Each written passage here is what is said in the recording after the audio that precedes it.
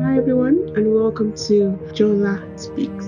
Jola Speaks is intended to grow and equip us in our trust walk with God. We all go through testings because we all go through seasons. No condemnation in Christ. God just loves us so much. Hi everyone, welcome to another episode of Jola Speaks. Today is a great day because it is indeed the day that the Lord has made, and we will rejoice and be gladdened and be glad by it. So thank you for joining today. Today we're going to be speaking about bravery. Bravery is not the absence of fear. It is doing it afraid anyway. And we're going to be looking at David when he decided to fight Goliath. I will be reading from 1 Samuel 17, 20-27 and also verses 32. I would encourage you to join with me. I'm going to read the NIV version of the Bible.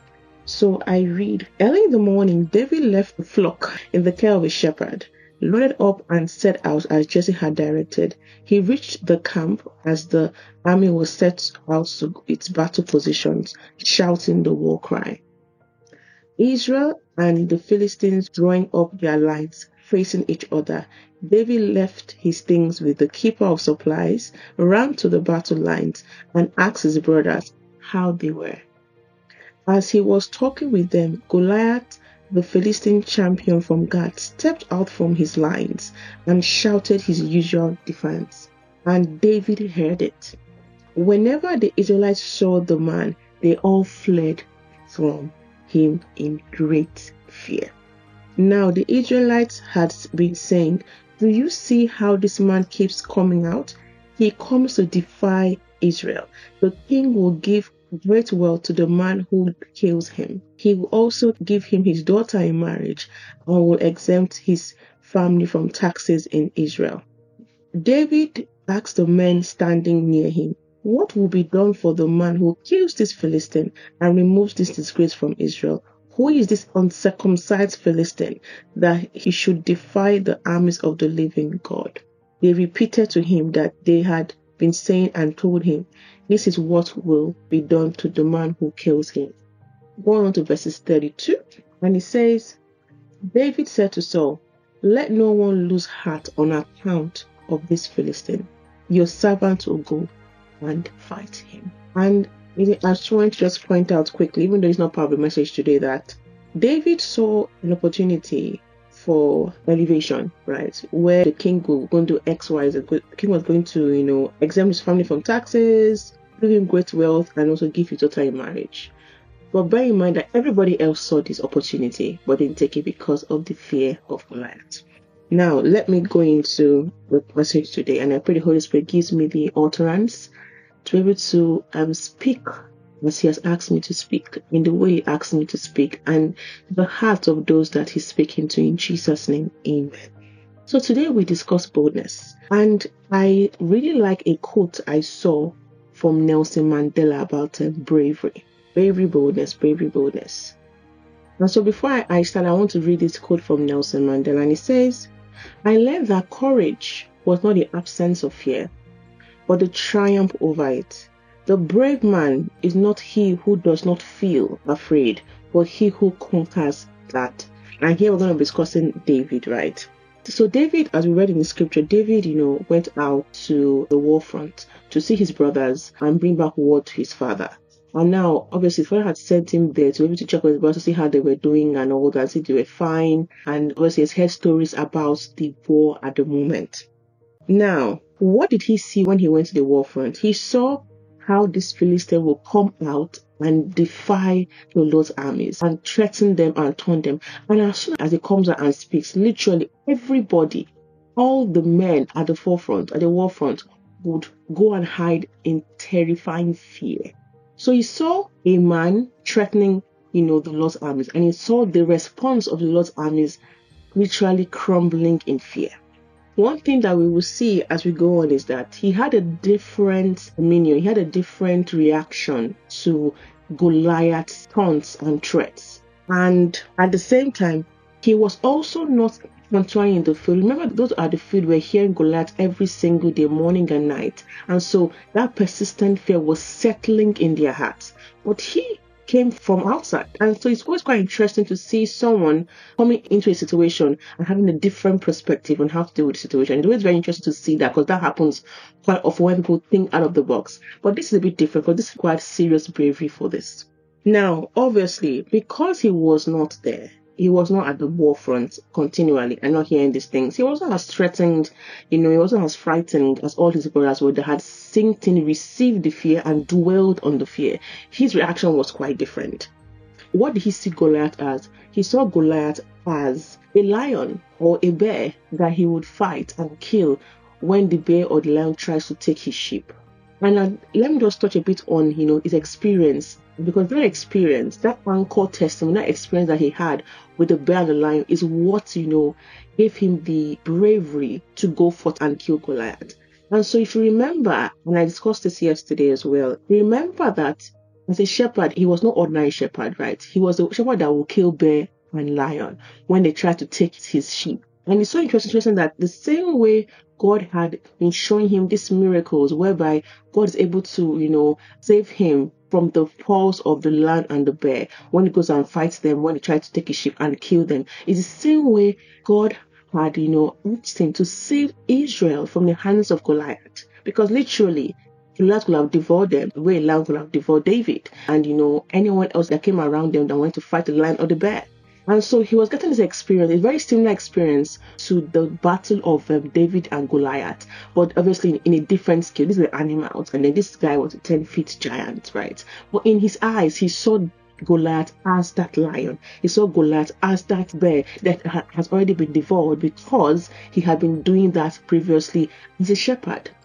And so his response to fear was bravery, because it's like, this guy is a lion that I've devoured several times. This guy is the bear that I've devoured several times, and so he will be no different.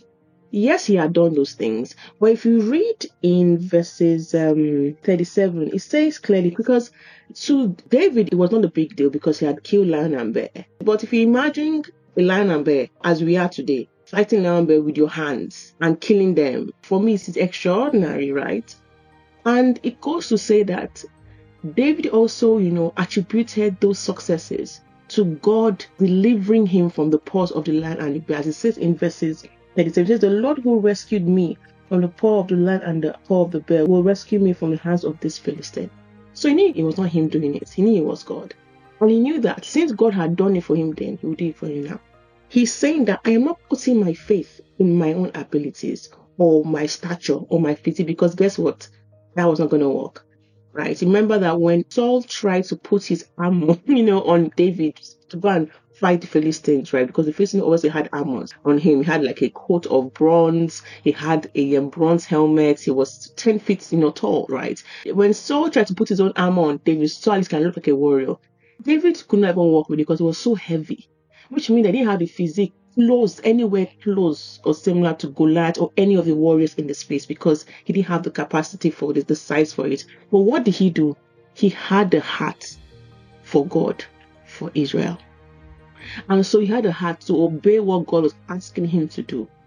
And so when God delivered the strategy into him, he was able to actually take on that strategy and do what God has said. Like, who does 5 stones? And it sounds so ridiculous, but it's so interesting how God uses those that are very underestimated to shine his light. And so I say here that this is why David was bold. His boldness secret was because he was trusting God to deliver him the same way God had delivered him from the hands of the lion and the bear. And so I conclude saying, many cases when we are faced with such terrifying situations, we are so scared. Our first reaction to fear is being scared. It's being, oh my God, what will happen? And we obviously project that fear in our minds. If we dwell on it, it means that we dwell and dwell and dwell on it, right? And I do not think David was not afraid. David was doing it afraid. Because think about it. Obviously, he was afraid. But as I said before, when I read Mandela's quote, right, that bravery is not the absence of fear. It's triumphing over it. Yes, we recognize that there's fear, but triumphing over that fear. Let's conquer that fear. And I'll give an example of myself. It was a couple of years, maybe 8-9 years ago. I went for a team offsite in South Africa. And I remember I got the name JD Brave, and I explained to you why. So there was this small mountain or hill, right, we had to climb that was full of rocks. And it was not just rocks, it was smooth rocks. So it was a bit difficult to climb. And for some reason, I didn't get the memo to actually bring, the right shoes, the sneakers, and the trainers to be able to climb itself. And even my clothes were not the right clothes for that time because it was quite cold and I was wearing summer clothes and all those things. And I remember that one of the tasks was to climb that mountain. And I'm like, this is a lot, right? I felt in my heart that I could not do it, right? And I had my colleagues there with me. But something in me was like, you can do it. And I focused on triumphing and climbing that mountain instead of how large the mountain was. And so I remember my colleagues seeing me going so fast. I'm wondering, Jola, how are you doing it? Oh, you are so bold. You are so brave. Well, yes, I was brave, but it didn't mean that I was not scared or I was not, worried about falling because it was a smooth mountain. It was because I was focused on triumphing over that mountain and not how large the mountain was. Which is why I was able to climb it to an extent. At the point I stopped, but then the progress I made was so significant that I was so impressed with myself, given that I wasn't wearing the right shoes and the right clothes for climbing. And so back to what I was saying, and I want to read Nelson Mandela's quote again. I learned that courage was not the absence of fear. Now we all know what Nelson Mandela went through, in trying to speak for blacks in South Africa, right? So I read again. I learned that courage was not the absence of fear, but the triumph over it. The brave man is not he who does not feel afraid, but he who conquers that fear. Remember, we all feel fear. We all feel afraid. It is our reaction to that fear. We can either let the fear overcome us or we overcome the fear. It's our choice. Let's choose to overcome the fear because we know that we have God that will do the impossible in those situations. So thank you for listening to me today. God bless you. I love you. Bye.